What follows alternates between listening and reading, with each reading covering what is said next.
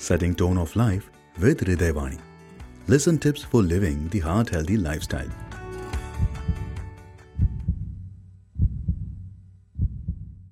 Hello everyone, I am Dr. Nasir Ramzan Kawa.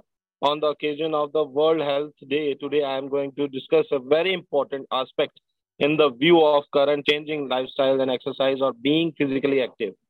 Today I am going to talk about the physical exercise and its benefits, which is indeed very important in.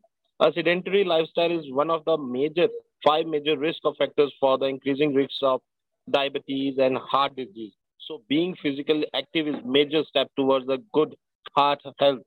So exercise promotes the weight reductions and can help reduce the blood pressure. Exercise can reduce the bad cholesterol levels in the blood as well as the LDL also, as well as the total cholesterol and the can rise the good cholesterol, then still lipoprotein level as well as. In diabetic patients, regular activity is very necessary and favorably effective the affects the body stability to use insulin to control the glucose level in the blood.